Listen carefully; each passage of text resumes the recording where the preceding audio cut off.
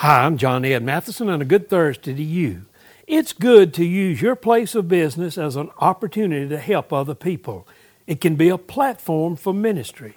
Shonda Lemon is a mail carrier. She developed relationships with people on her route in Chicago's Dunning neighborhood. One person, 89-year-old Helen, didn't pick up her mail for 3 days. Shonda called 911 when there was no response at the door. Helen was sprawled on the floor and unconscious, but still breathing. Shonda saved Helen's life. She's recovering today. The mail carrier, Shonda said, "I just look at myself as one of God's children looking after His other kids." Wow, that's a great way to go to work every day. Today, remember, you are one of God's kids. Look after some of the other kids today.